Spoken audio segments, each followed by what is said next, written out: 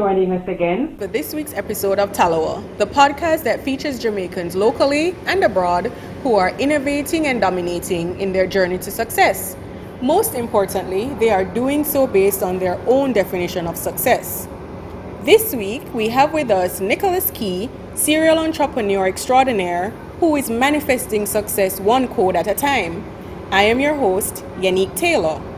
To start, Nicholas is a 2017 Prime Minister's Youth Award for Entrepreneurship recipient and the 2016 Queen's Young Leaders Runner-Up Award recipient. Welcome, Nicholas. Thanks for joining us. Thanks for having me. All right, wonderful. So, already we have heard, I think, in that brief introduction that you have achieved so much. And just give us some background as to what has led you to receive 2 Premier Awards locally and some of the work you've been doing, not just here actually, but also outside of Jamaica.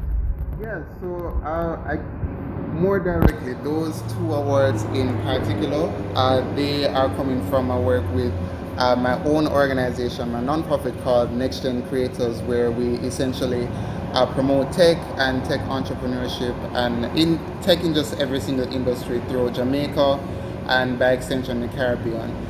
And so me receiving that award was, I guess, society or like the bigger heads at large acknowledging the social work that I've been doing for youth in terms of uplifting them and providing them with skills to enable them to become more economically, I guess, viable in the market. So usually when we hear about coding, I don't think anybody is thinking in terms of economic development and all of these areas that you are really trying to focus coding around. What really got you on this path? So I started coding at 12, and that was just an accident. I was bored. Accidental coding, really? Yeah. So explain. Accidental coding. So I used to play a lot of video games. Okay. And I had finished my last video game and I couldn't really afford to buy any more video games. And my father wasn't going to buy me anymore, so he just told me to like make a game. And so I was like, okay, I kind of figured things out from there. I just found out what I needed to do to make the game, and apparently it happened to be programming. So I like borrowed a programming book, a very basic programming book, and then from there I tinkered with some code, and then I created my own like game. It wasn't anything big. It was like a true and false randomizer, and then from there, that's how like I got into the space, and just I got better and better at it, and that kind of just led me into wanting to help other people to get more into the space as well. So daddy basically told you, you know what, I'm not buying any more video games, make your own, and literally you went and made your own game. Yeah, I just followed instructions. It wasn't... You are every parent's dream child. I don't know about that, but... Anyway, okay, so we know you're now at this area where, okay, you've read a book, dabbled in creating a game, you've discovered coding. What was next after that? Working remotely, working as a freelance developer for the internet. People who... So did you have any formal training? No, none at all, even to this day. And so, like, I started probably working at about 13, and I was able to, fund a few things, fund some of like my side projects at that time, and delve into creating different projects on the side as well. And that kind of just continued up till about maybe 17-ish, about 16 going on to 17, and then that's when I got bored and I gave programming a break. And then I went into like the entrepreneurial road, and I guess I just started with Junior Achievement, coincidentally. But yeah, and then after that entire saga, I just got back into coding again. But on the end of the spectrum of kind of helping to train other people to learn the same skills that I once knew, or rather still know.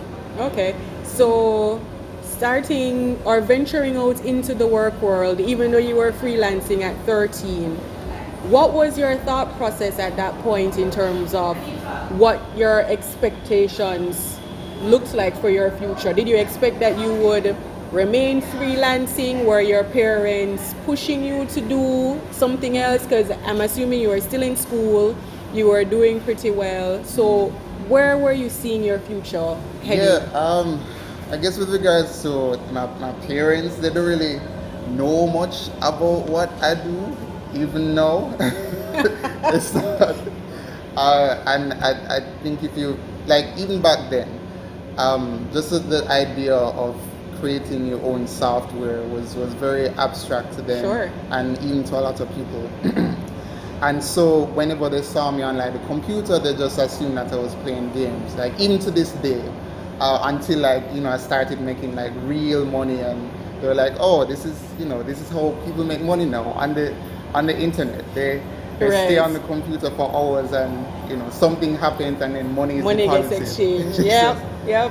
And so, yeah, I guess on that end, that has been like my relationship between my parents and them understanding, like, I guess my prospects of the future. And so they didn't really guide me in that way. Of course, like in the beginning, I had high hopes, not just me, but my mother had high hopes of me becoming like a cardiologist. And that was like the 12-year-old dream. And then by about 16, I was just like, no, I kind of want to do something else, because medicine and in the blood, I didn't really understand what cardiology was at the time. And I was like, oh, it's a heart. It's like, Yeah. so, that kind of led me into pivoting into something else. And so I kind of just went my own path. Okay. And so on this path now, what are some of the things you are striving to accomplish? So you have Next Gen Creators, that's your company that you run. And I know you have several other things that you have consulted on, other things that you have in the works. Tell us a bit about those things and how they're all tying in to where Yeah. you're heading. I guess I'll give the long answer, the long Miss Universe answer, and then zero in on my Mr. true- Universe, man. Mr. Universe. Mr. Universe answer. But I guess in general, I've always cared about just people being able to just be independent in their own right, and having just being able to contribute to society in ways where they can provide certain services for others. And I'm really into the idea of utopia and us living harmoniously in like peace and all that jazz. It really like is me at a core.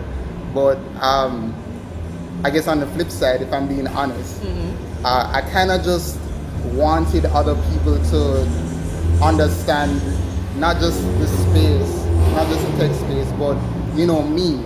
And I guess I just wanted more friends to relate to, who understood tech, who understood what it meant to be creative in the space, what innovation meant, and who was just interested in like creating things without the expectations of it's like society and the whole getting a job thing, but it was just more about pure and honest creativity and drive to just do things that made sense to them and that they were passionate about. Sure. But yeah, so I think that's my answer. Okay. No, but that says a lot, because it first it explains why Next Gen is a non-profit versus being, because it could easily be a profit-making enterprise for you. So that was the thinking originally. So I came back to Jamaica, and then I was like, okay, how am I going to create the same experiences that I had overseas, back home, in my homeland, and by extension the region? And so I was doing a whole lot of digging, and I found out that the entire startup and tech ecosystem was extremely fragile. I mean, it still is, but not as bad as when we started, and it just didn't make sense for us to delve into the whole the for-profit mindset of getting people to pay thousands of US dollars for us to train them how to code, because anything within the space is expensive. Like for instance, to train one person at like a US or even European boot camp or any other country who's like invested in the tech space is about maybe 10 to 20,000 US. Oh, wow. For just one person. And wow. There's no way we would ever be able to charge anybody right. out here for that. Right. Okay. But yeah, that's why we delve into that role. Okay. And so tell us a bit about some of the initiatives that have been an outgrowth of NextGen and what other opportunities that has produced.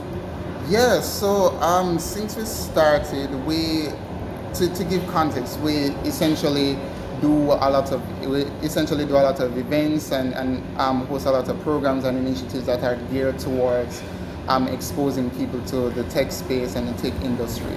So by way of like hosting hackathons, which are like 48-hour coding events where people come together in like groups of 4, they team up and they create something from scratch and then they present it at the end for prizes and just to present it for presenting sake and to contribute to the open source community.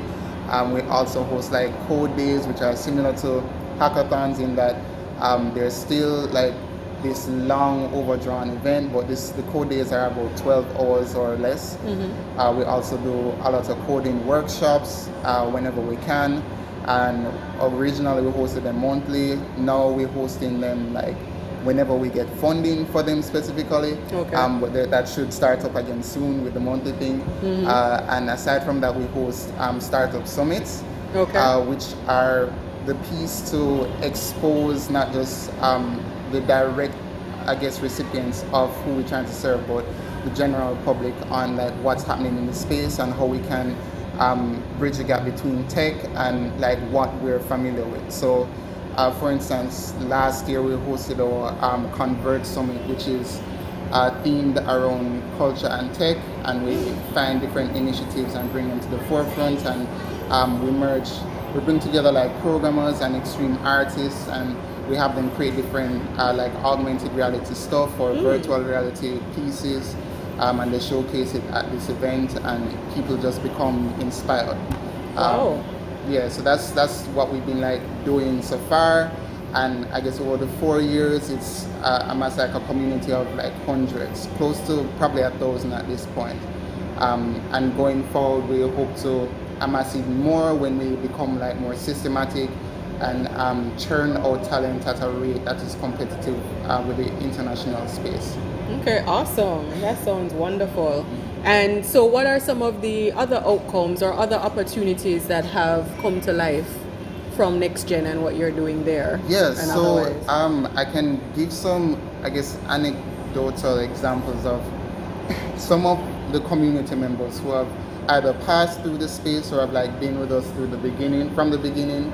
A few of them have either gone on, started maybe at like our first hackathon, and they've come to a few workshops and like more or less gone off to work at like Google or Twitter or Amazon, or even NCB and a few of our like local sponsors.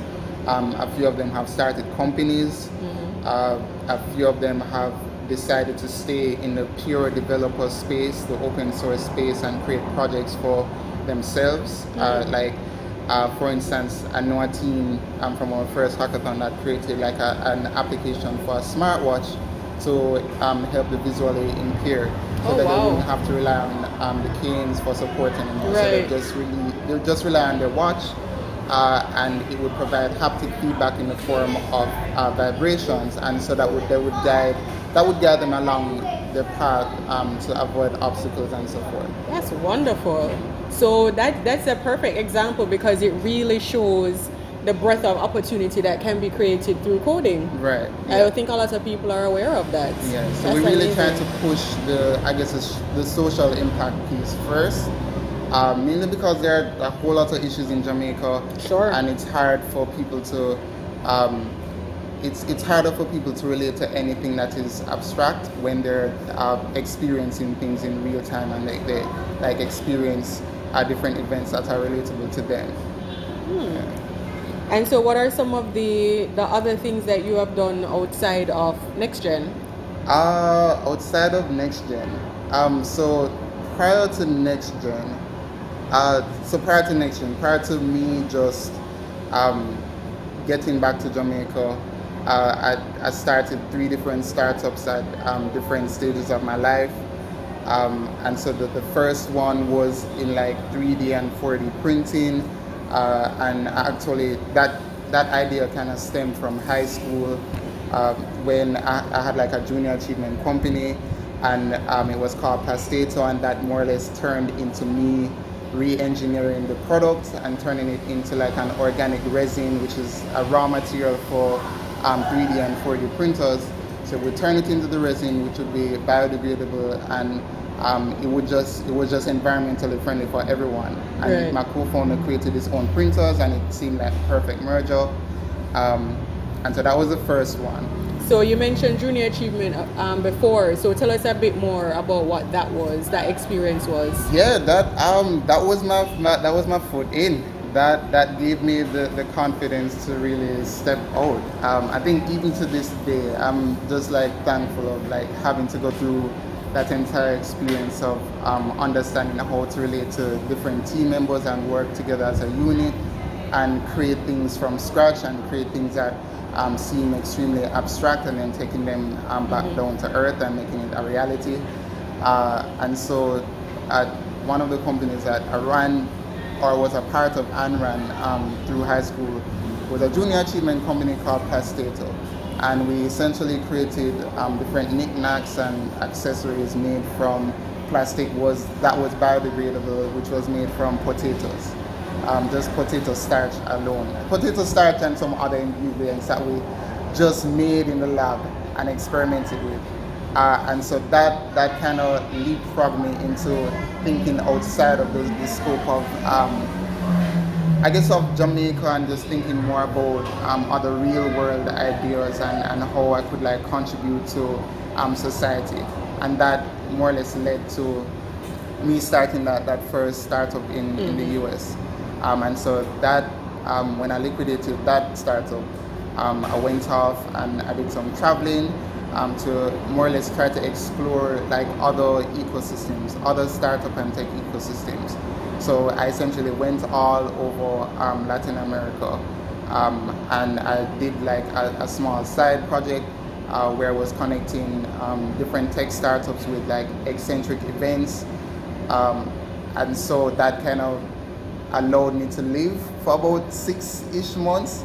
And after that, I went back to Silicon Valley and started another company, this time in big data, specifically for insurance companies. And so we analyze like eccentric features about like properties and provide the analysis to the companies so that they could provide competitive rates and for premiums for the customers. Oh wow! Okay.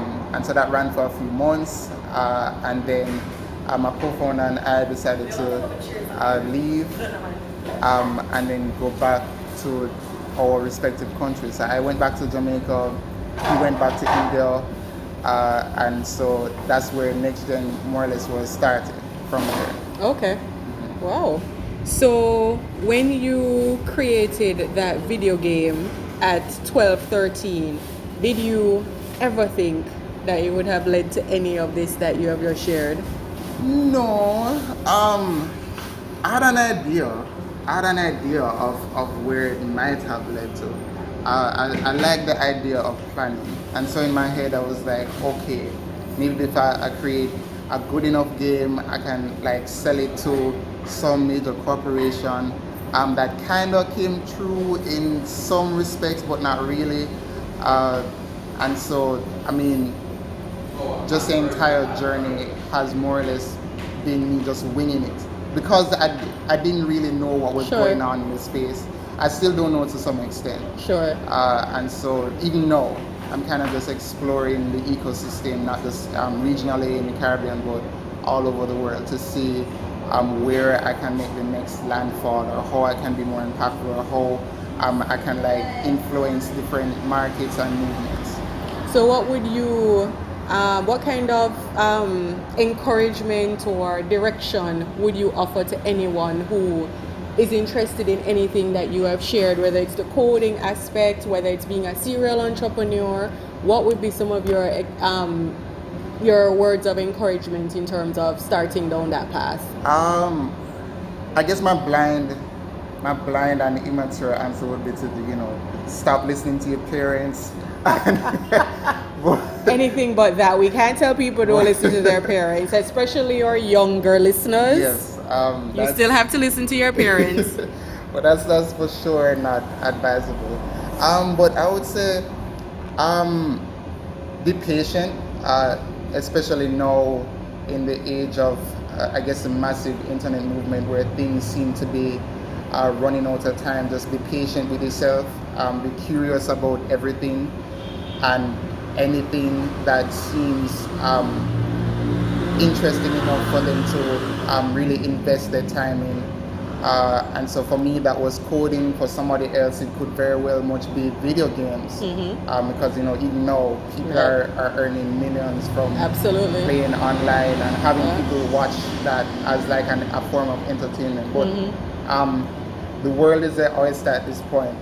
There's so many opportunities that we haven't even heard about as yet, because of the internet and what it represents now, especially now, where a lot of I guess archaic jobs are disappearing and new ones are appearing in forms that we would never have imagined 10 or 15 years ago. And so I guess my best advice is to just find something, stick to it for a while. If it resonates with you, keep going. If it doesn't, move on to something else that piques their curiosity and just stick with it for a while. If it just an agile process of just keep going and going until something sticks. And I think something else that you have really portrayed in your various experiences to date, even starting with your first company when you came up with Plastato and coming up with a biodegradable product, is that really no idea is a bad idea because you don't know where it will take you. Exactly. You just don't know. Precisely. So honestly, go for it. Like Plastato led me along the lines of thinking outside, I guess more, I think at the time when Plastato was just in the idea phase, I was like delving into the development of countries. So I was looking into like the UN Sustainable Development Goals, and that like kind of led into one goal in particular related to the environment, and so that kind of piqued my interest in the environment, and that just led me on a whole path of experimentation with just looking into different products and creating things related to the environment, and wanted to contribute in that way, at least at that phase. Sure. And allowing me to grab onto different networks within that space, and the same is for like anything that I've delved into. Okay, awesome. Well, I would love to continue this interview. There is so much more I know that you have to share, but we will end here. I thank you for taking the time. We're sitting here outside this wonderful cafe, enjoying the evening breeze, because this was our only opportunity to get connected. It's been a while, and I know you're gearing up for even more travel in the coming weeks. So thank you very much for the opportunity to share the wonderful things that you have been doing, and I know there are many more great things coming along. We thank you, our listeners, for joining us once again, and we invite you to stay tuned for our next episode. You will hear us next week on the next episode of Talawa. Thank you for joining us.